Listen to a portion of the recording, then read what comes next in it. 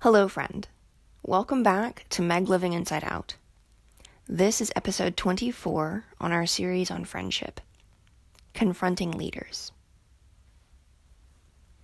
Do not admit a charge against an elder except on the evidence of 2 or 3 witnesses. 1 Timothy 5:19. Justice in confrontation is meant to happen slowly and carefully. Sometimes it happens too slowly, and there are plenty of unfortunate situations where one witness needs to be taken seriously. And if that verse is triggering for you because you have lived out one of those situations or been affected by one of them, I want to encourage you. God's justice is faithful. There is nothing that will go ignored by him. There is nothing that will not be revealed. And there's also nothing that will not be redeemed. So, please keep that in mind as we continue our conversation today. I love what Jesus says in the Gospels and also what Moses says in Psalm 90, you have revealed our secret sins in the light of your presence. And then in Matthew 10, Jesus is talking about spreading the gospel, but also interacting with the enemies of the gospel. And he says, there is nothing hidden that will not be made known. And I love that because the holiness of God will be proclaimed and the beauty of the gospel, and also all of the deception and wickedness of the enemy will be exposed. So, with that contextual introduction, I think it's time to explain the situations. So, this is a set of case studies. They were not related to each other in any way, but they happened around the same time. And these are the quote-unquote private collaborations that I participated in 2015, 2016.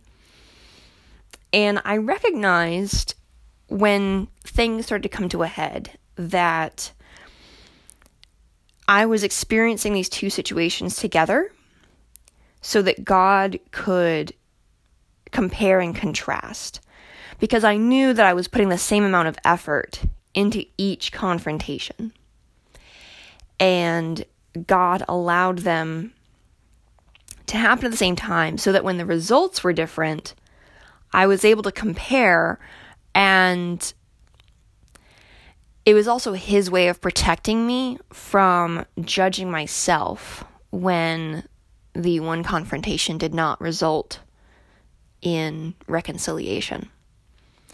There is another difference between these 2 situations. One of them was a one-time incident where there was an article that went up on a website and it was approved by the leader, and the thoughts and the opinions in that article were downright disrespectful to God, and they were unbiblical. And it was wishy-washy emotional vomit, to be totally honest. So that was a one-time thing. And the other situation, the other situation was very slow in the fact that it was so slow, it was spread over months, to the point where I actually had to sit down one day and scroll back through the group chat and write down dates and things that happened, and then dates and things that happened. And I am normally a pretty relationally attentive person, and I was fairly mature at this point, but I want to encourage you that there are situations that are so long and drawn out and confusing that even in a season of relatively strong emotional health and clarity and maturity, and this was towards the end of my years in Florida, I still needed to slow down and think through the entire situation from start to present, because I honestly initially didn't know how we'd ended up where we had ended up. So, and there are situations like that where they're just so drawn out, and it's like, wait a minute, how did we get here? And I've talked to my marriage podcast occasionally about not getting historical.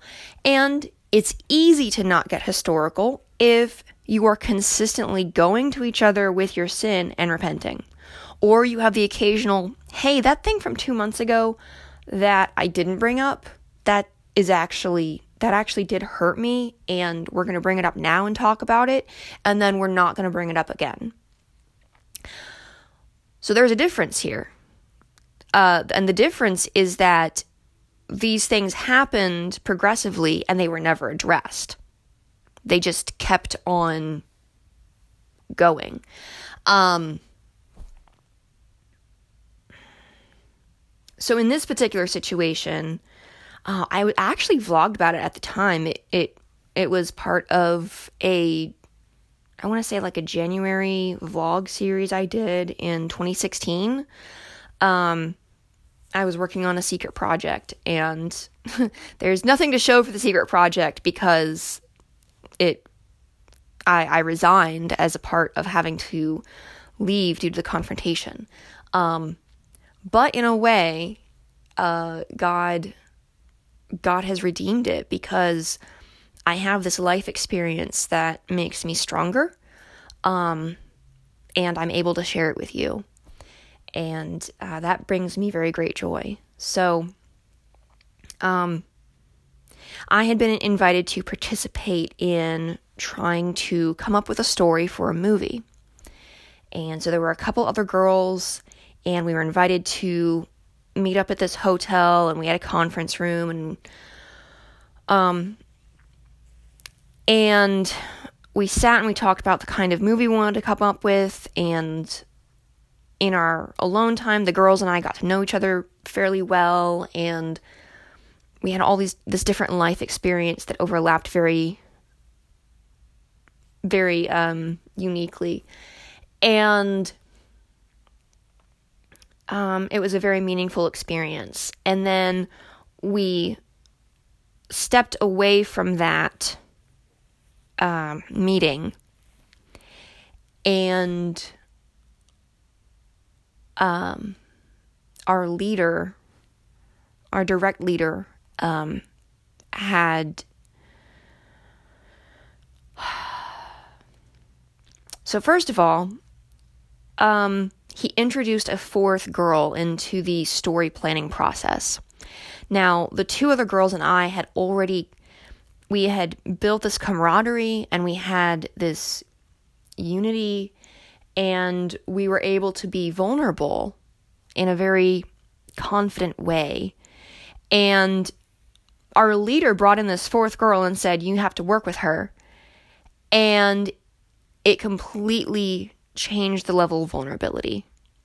It went immediately shallow. We weren't able to brainstorm freely. We'd never met this girl in person. This is all long distance at this point. And so that really shut down the creative process at the beginning. And I think he had the perception that, more people was better. And I have done this. So I'm explaining the situation not from a place of judgment. I did this after the fact and realized, oh, crud, I did that thing where, and this is a very interesting dynamic in groups. When you have a small group that develops a really high quality trust, you need to protect that group. And it's important that you're not a clique. Like when you're at church, you interact with other people and you're open. But then when you meet alone with yourselves, it's okay to do that. And we have such a prejudice in our culture about cliques because they've been so hurtful, and they are so hurtful. However, they're not a bad thing when they're done properly. And having a core group that goes deep is one of the very great blessings of Christian life. And in fact, studies have shown that in a workplace, and this also applies to a family, but in a workplace, when you add someone to the group very suddenly, it's actually a bit of a traumatic event. And I try not to overuse the word trauma, but it's a surprising event. And I've experienced this multiple times in my work life. And you get into a rhythm, you've got your core team, and then you add somebody. And it completely changes the mood, the working environment. And this is also true for families. And so adding a family member, either by marriage or by birth, unfortunately with birth, you have 9 months leading up to it where you know that this is coming, so you have time to mentally prepare. But sometimes by marriage, people just show up and we're in a serious relationship and you need to accept this person. And if you're used to your core family being a certain way, that can be quite the shock and quite the adjustment. So this leader brought in a fourth girl, and that kind of killed the working camaraderie immediately. And we basically never got that back, which really stank. And then we had a group audio call, and we discussed, and we had, in the group chat, we had discussed that we were going to bounce around ideas to start with. And not only was our direct supervisor there, but also the patron was in that meeting. And so I and the other girls went in with the idea that we were just going to bounce around ideas and try to come up with stuff, even though we had this fourth person now. And as we kind of got into those discussions, you could tell from the tone in the voice of both the patron and the leader that they were disappointed. And after that phone call, I could tell that they were expecting more finished ideas. But that was not what we'd gone into that phone call expecting. And in hindsight, it would have been better for just the leader to be there and not the patron. And after that audio call, the leader was disappointed, and he sent an email that included all four of us girls and the patron, and even just like some random church people who were his mentors. And he was really disappointed in us, and he was going to work with this other guy to come up with the story.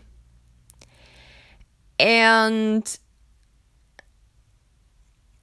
mostly the way that we got there was he didn't have realistic expectations. He was sabotaging the very process that he was trying to foster. And so I read that email and I felt very hurt and embarrassed.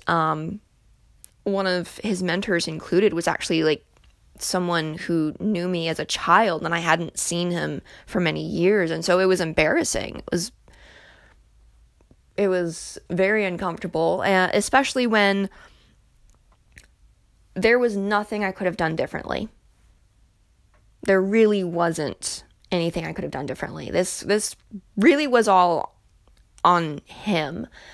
And we're going to get into other case studies, and I'm getting out of myself. We're going to get into other case studies where there's plenty of things on my end that I contributed to the friendship imploding. But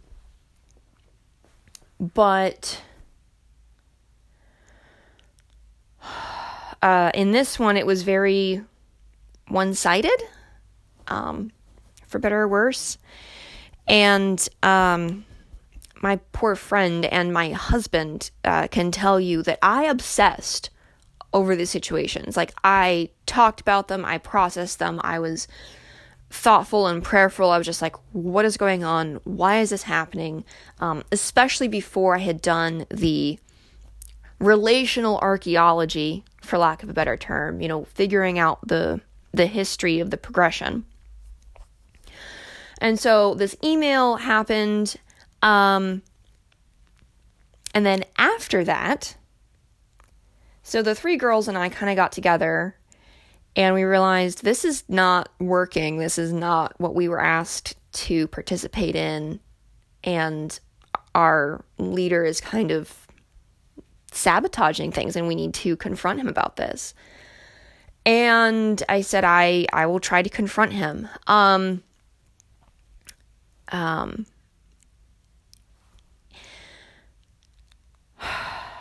And so, unfortunately, there was no opportunity for me to confront him at that time.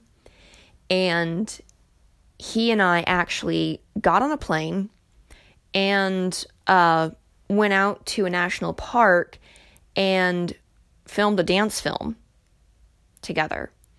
And so we had 2 or 3 really intense days, and we're doing this work and we're dancing. I'm dancing, he's running around in the sand. And sand is very hard to dance in, by the way. I strongly don't recommend it. And during the course of this film shoot, there is just a lock on my mouth. And there's even a verse in Ezekiel that's very ironic to me. It says, I will make you mute. And God made me mute on this subject. There was nothing I could say. It was not the right time. And this is a really good example of a pattern sin. And a pattern sin, which I don't think I've explained before here, a pattern sin is when you see a pattern of sin. And so something is happening consistently, and especially, it is my experience that a pattern sin is very much rooted in a wrong mindset or an idolatry of, I'm afraid of this, therefore I need that, or some pride. Pride is... Did you ever play that gopher game at an arcade where you hit the gopher and it keeps popping up in the different holes? Pride is like that. And even false humility is pride. And so the pendulum swing is pretty brutal on that front. So just pride is something that we're going to be fighting for the rest of our lives until we die. So get used to it, kiddos. The gopher hunt is real. So we do this film shoot, and I managed to get, one of the arrangements that I made was I want both the footage and the photos from the shoot. And I should have brought a terabyte hard drive with me so he could have transferred me the footage. But he was able to transfer me the photos, so I had those, and then we parted ways. And after the fact, we realized that it was not, the footage was so large, and he would have had to buy a hard drive and mail it to me, and it just was not practical for him to mail me the footage. So at this point, everything creatively has just kind of slowed to a crawl and a stop. And I come home, I'm tired and exhausted, and I used up my precious work vacation time to go out and exert myself on this film shoot. And that was the last thing I did. That was March of 2016, and my mental health started crashing in May. So, crashing, yeah. I had hot flashes in May, and this film shoot was in March. So I really could have used with the rest. But the crashing of my mental health resulted in coloring pages. And there's a tab on my website dedicated to that. So, inversestreamart.com.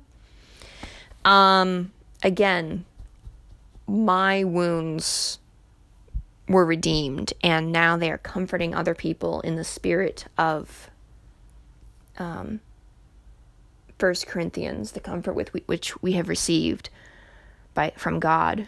We are then able to comfort others. I believe it's 1 Corinthians. It might be 2nd. I am not worrying about it right now. But it's definitely chapter 1, so it's easy to find. Anyways, so I am pouring my heart and my soul and my very precious physical resources into this film project. And the music video film project, the dance film that was involved with the dance, and not the movie making project. There was 2 projects, and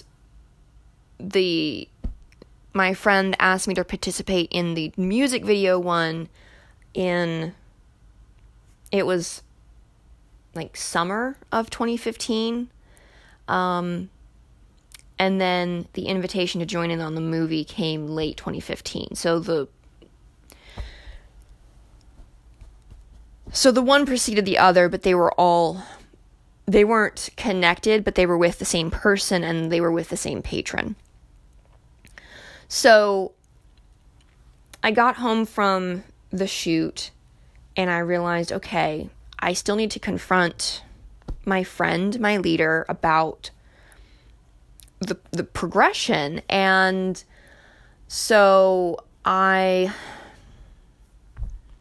actually filmed a video and I uploaded it unlisted on YouTube, and I emailed it to him and one of the guys who was part of the staff, I guess, for the creative project for the movie.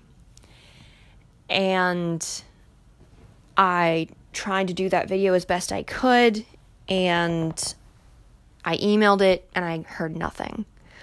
So I can only assume that it was not watched or clicked through by either of them. So, and meanwhile, one of my girlfriends, the 3 of us, she asked me, have you been able to confront him yet? And I'm like, no, I haven't. And it's been months at this point. So it's dragged on and on and on. So finally, I realize this is not working. I need to remove myself from the situation. And I resign from the movie project. So I send that email to the leader and the staff member. And they reply back with surprise. And I'm like, in the back of my head, I'm like, why are you surprised? This has been a long time coming. But they're still in the dark about the whole, the leader's pride sabotaging the creative process. And so he and I set up a phone call, and it's been several months since the dance shoot at this point. And at this point, I'm not even angry, I'm just sad. And my I've thought over my words and the situation for hours, and my words are soft and my tone is tempered. And he's spent hours upon hours upon hours editing the music video and the dance that I did for it. And one of the things that he had to communicate to me in that phone call also was that the patron did not like the dance footage. And they wanted to refilm it with something completely different. And my friend had already spent hours upon hours, and he'd actually counted. It was several hours per second of final edit that he had invested in editing that footage. And they decided they didn't like it, and no one has seen it to this day. No, I haven't even seen it. I haven't even seen the footage that I busted my butt to film. He didn't show me at the end of the film shoot, and that's probably for the best because I would have been more emotionally attached to it. And let's be honest, I wasn't ready to go viral in 2016. My mental health was in the trash. I was trying to maintain my relationship with my long-distance Twitter boyfriend, and not lose that. So there was a lot of other things that were more important. So that was, working on this project was one of the most exciting things that I'd ever done, and it also ended being one of the most blah things that I'd ever done. But that is very simply part of the risk that you take when you collaborate. You are trusting that the character of the other person is going to be trustworthy, and there's a lot of factors outside your control that determine whether it does or does not work in the long run. And you have to be very forgiving of that. And one of the reasons I believe that God has had me work on my own for the most part is because that amount of creative investment and then destruction, I guess, is very expensive for me. And God has very intentionally given me a lot of project ideas that are kind of a one-man band. I mean, I can sit down at my art desk and I can sketch out an illustration and trace it and scan it and put it on the internet, or print it up and make a thing. And honestly, that's my plan today, this week. And that creative process is not dependent on anyone else. So I'm a big fan of collaborating wisely when it is people that you absolutely trust 100,000%. But also working creatively on your own in things that you can finish and you then have to show to add to your portfolio. So it was a very sad phone call because my friend had to tell me that the dance film that I had burned up my physical energy for, and for months. I mean, I'd gone to the beach in Florida and practiced dancing on the sand, and it was exhausting. And he had to tell me that, they didn't like it and they want to completely refilm it. And at first I didn't understand. I thought that they were going to use some of my footage and do something, but they ended up going completely different direction. So during this phone call, I had the opportunity. My mouth was opened, and I finally had the opportunity to explain to my friend, here's the timeline of what happened and why I decided to resign. And my friend told me that God had, in the past few months, so harshly rebuked him that the person that he was a few months ago was dead.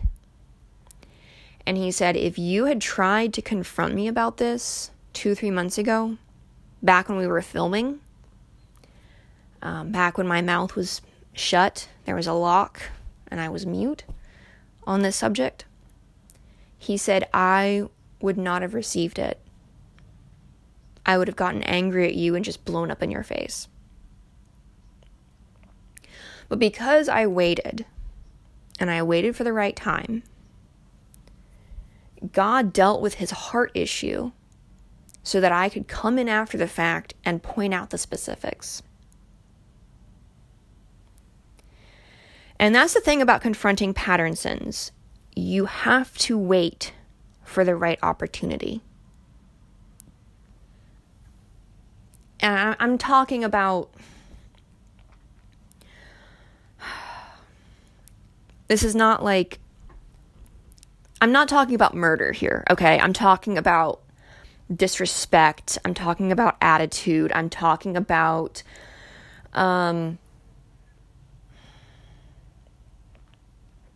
things that can be endured for a short time, but they shouldn't be maintained long term. And the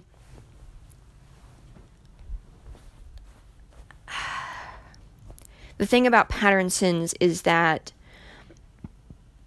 because you recognize it's a pattern and you're getting to a point where it feels unbearable, it is very important that you wait and you pray. And you wait for the right opportunity. And you pray for God to make that opportunity very clear to you. And you also pray so that God will filter your words so that you say them the way that you ought to say them. And hopefully you've listened to our previous episodes on conflict. Confrontation is like eye surgery. And you want to have clean hands and a clean heart and clear eyes before you go in and you remove the speck from your brother's eye.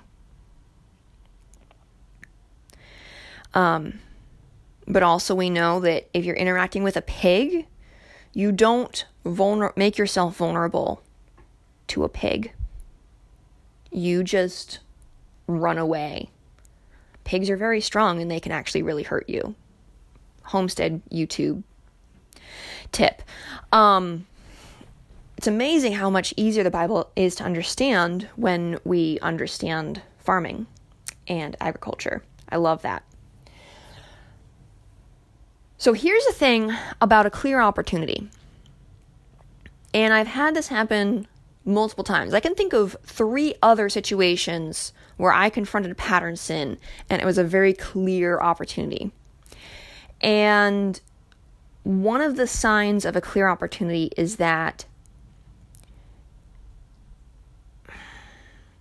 it'll be the situational equivalent of a parent walking in the kitchen while the child has their hand in the cookie jar in that very moment. So we're not talking about like, there's crumbs under the baseboard, or, there's a little chocolate smear on the side of the mouth. But it's very, very blatant and clear. And one of the other blessings is that if you have been going to God and praying and getting Him to get your heart right, there will be no implications on you in that situation. if you've been obeying and walking with the Lord as you ought to. And so if you toe the line and you keep your eyes fixed on Christ and and you walk in faith that he will vindicate you, there's lots of really beautiful psalms about vindication and not being put to shame. So get your concordance out and look those up, because they are wonderfully sustaining in painful times.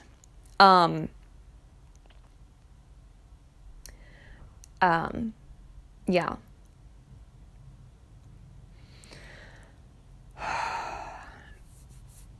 And I say that because I have dealt with pattern sins with family members. And a few years later, I had a similar thing happen where I had conflict with one family member and conflict with another family member. Now, this is not the exact same situation as what I talked about in my vulnerability podcast. The one situation was the same. The member of my husband's family who did not receive my confrontation is the same. But the other person was actually my mother. And I handled my conflict with my mother and my conflict with my husband's family member in the same time frame, but over the course of years. So when we're talking about pattern sins, sometimes you have to bear with that situation a long time. And those psalms about how long, O Lord, are very important. But the more that you go to God and you trust him for your vindication, the easier isn't quite the right word, but the better it is. And fortunately, I have so many threads in this conversation on the table. I'm trying to tie them together. Thank you for your patience. My mother received my confrontation, and I sent her a thick handwritten letter, and she eventually read it and received it, and our relationship has been restored. And we keep a very short account with each other. So when something hurts me or offends me or rubs me the wrong way, I recognize that in this situation with this parent, and I'm not saying this is for everyone, but in my relationship in honoring my parent, I know that I am called to confront her because I can see things no one else can see. And I can confront her on things that, quite frankly, are way too difficult for my father to confront her on. Because of I'm not in the situation, but I'm still very, very close. And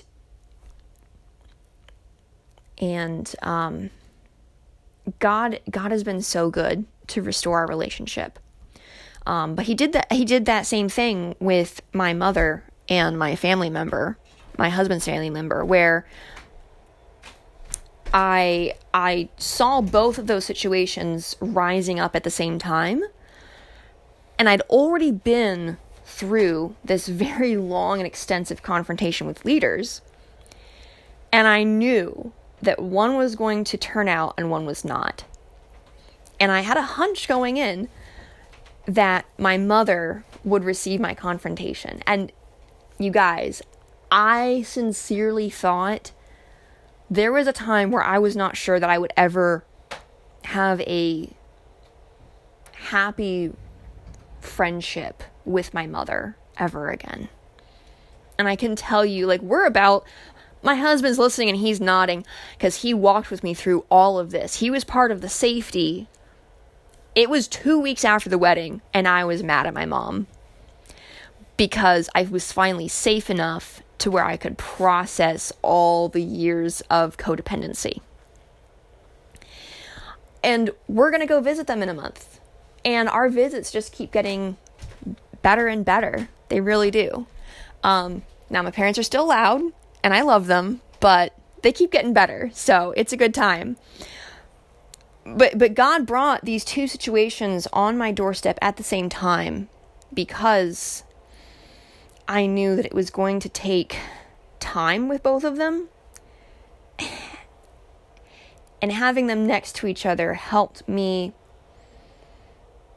accept that God knew one was going to work out and be reconciled, and one was not.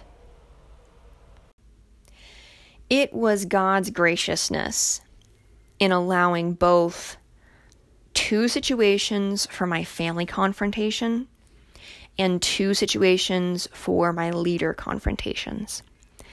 And having those two at the same time actually made it easier because I knew that I was spending the same amount of intentionality with each of them.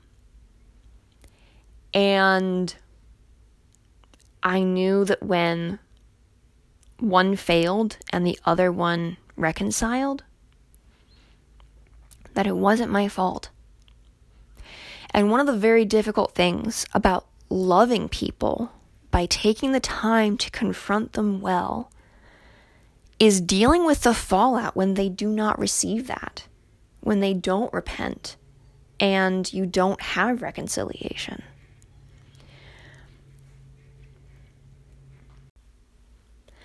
At the beginning of this podcast, I mentioned the situation with the leader where there was an article that went up on a website that was rebellious towards God and emotional, wishy-washy. There was not a shred of sincere logic in that entire thing. And I know because I read it multiple times, and it was like... And Ben read it with me, and it was awful. And he helped me draft the email that I sent 2-3 months later because I took my precious time about it. My sweet time, I should say. And that leader did not receive that confrontation. Now, there were other things in the working relationship that were not going well. He didn't very clearly communicate his expectations of me. I knew that he trusted and respected me, but he also trusted and respected other people more who I didn't respect. There was a person on that board in that group chat who was very agreeable, but they were ultimately a taker. And this leader was completely blind to that dynamic about that person. And Ben, this was one of the first times that Ben was really like, the gift of him being kind of a secondary boundary, an external boundary, if you will. I don't know that I've talked about external boundaries yet. Let's do that. But Ben telling me just point blank, he's a taker and you don't have to take him seriously. And implied in that was me recognizing I don't have to trust him. I don't have to be vulnerable with him. I don't have to invest in him. And I had invested some. And then when I asked him to reciprocate, he just kind of went silent. And not the leader, but the staff member. Not that we were getting paid, but just the associate board person. So there were other issues that I couldn't even address. They weren't included in my email because I kind of needed to focus on the single situation. And if that had been received, I potentially would have brought up this other gentleman.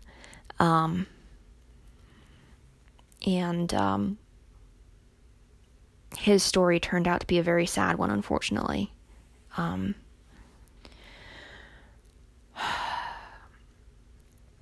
But having Ben process that with me was very helpful, because his clarity, I'm always trying to assume the best in people. In general, asterisk terms and conditions apply. Sometimes I'll pendulum swing the other way and just assume the worst in everyone.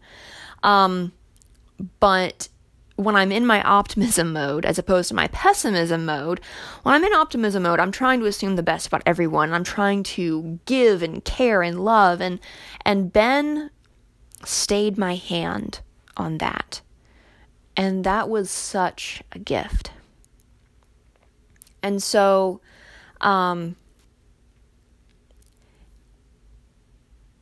the short explanation of internal versus external boundaries. An internal boundary is one that says, I'm not going to take phone calls from this person anymore. I see their number come up, I let them go to voicemail, I wait a few hours, I text a reply, hey, sorry I missed your call, what's going on? But that's an internal boundary where I have the self-control to ignore that phone call. And I'm not speaking, I suck at I really struggle with internal boundaries. But I'm getting better. And this is not a situation that I've ever personally experienced. So I'm just kind of making it up. But I know of other people who have interacted like this. So let's say that the call comes in and I ignore it, but I'm still relational. But I know I cannot be vulnerable with this person with my time over the phone. But let's say that this person calls too intensely and maybe you can't even have a healthy text conversation with them. And so then it's time for an external boundary. And I have no hesitancy in blocking phone numbers. When I am done with a relationship and I know that even though I may still care about that person and want the best for them, I know that I cannot invest any more time or emotional energy into them at all, ever, whatsoever, I will block that phone number. And that is a helpful boundary because anything that they send will not get to me. Their calls will immediately go to voicemail and I will not receive the voice message. I will not receive texts. And that external boundary protects my emotional energy because if I saw those texts, I would see their name and I would think about them and I would have to, in that moment, process all my emotions about them all over again. And I would have to decide, do I have the self-control to make a calm, wise decision about this?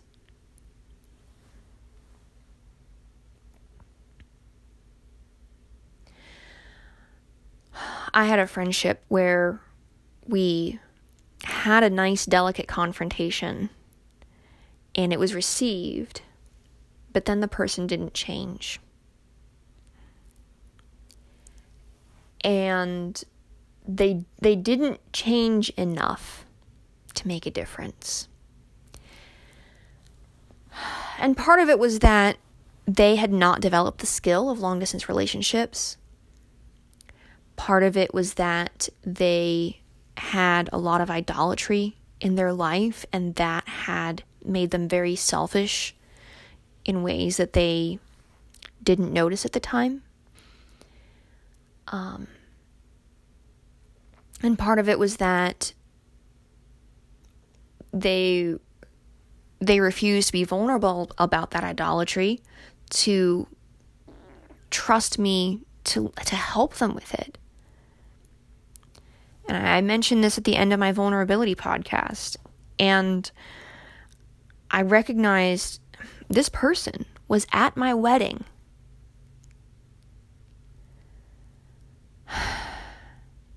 It's very interesting how time goes on. You invite people to your wedding that you care about, but also I knew sending out the invitations that there were friendships and relationships that would end. I can think of 3 off the top of my head. And unfortunately, this relationship was the last one to die, and it was one of the most painful. And I recognized, we had a good kind of confrontation thing. But then it just, the relationship was dead. And the other person thought it was still alive, but it was not. And I finally accepted, okay, I am just going to hide myself from this person. So I blocked their phone number. I blocked them on all social media.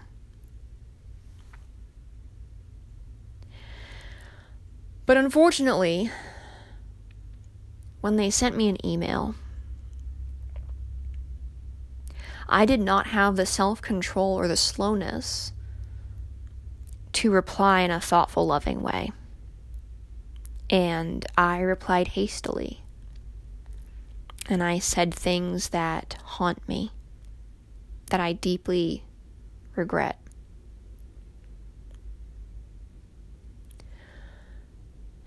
And I include that case study in this podcast because this confrontation with leaders was over the course of 2015. It started in 2015, and the confrontations happened in 2016. The friendship that I just described was in 2018, 2019 was when it died. And so just because I was good at confrontation in 2016, when I had the slowness to progress in it thoughtfully, that was a slow confrontation as opposed to when I got that email and I did not have the self-control.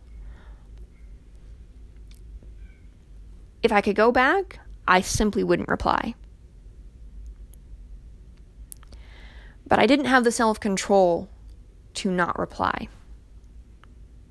So I sent a nice email, and then I recognized that I was lying, and it made me sick to my stomach. And so then I sent a second email where I actually said some very painful, truthful things.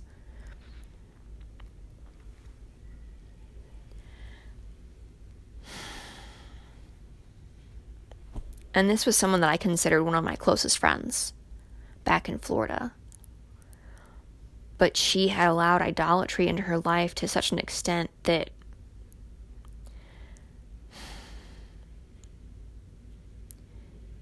she had so much creative potential, and she still does, and I'm not saying that she can't act on those things, but there were things that she knew that she should be doing that she wasn't doing, that I would have been so happy to encourage her in. And she was investing her emotional energy in worshiping something that God was trying to take out of her life. And she wouldn't let go. And so God had to rip it out of her hands. But even then, she'd still done a lot of damage to our friendship.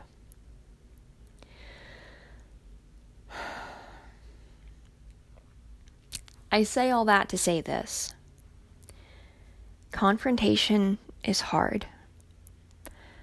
And all we can do is do the best we can, moment by moment, day by day, month by month, and trust that God will take care of the rest. There is mercy and forgiveness when we fail, and there is blessing when we obey. Trust Him.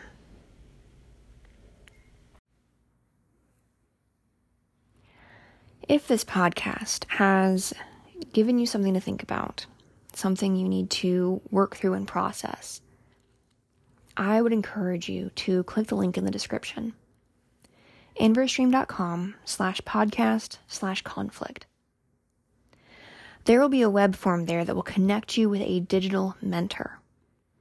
This is not a professional counselor. This is simply a Christian who wants to encourage you and disciple you and help you work through these hard situations as you pursue Christ.